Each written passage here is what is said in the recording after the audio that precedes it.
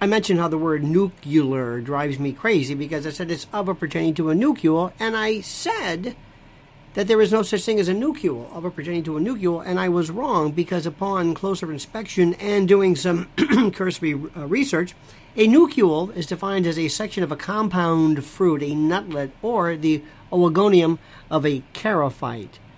Just to clarify that. Nuclear, they call a cacoepy, a mispronunciation. I say it's a wrong word. Mispronunciation or a version of that might be an orthoepy. If you notice how some people say film.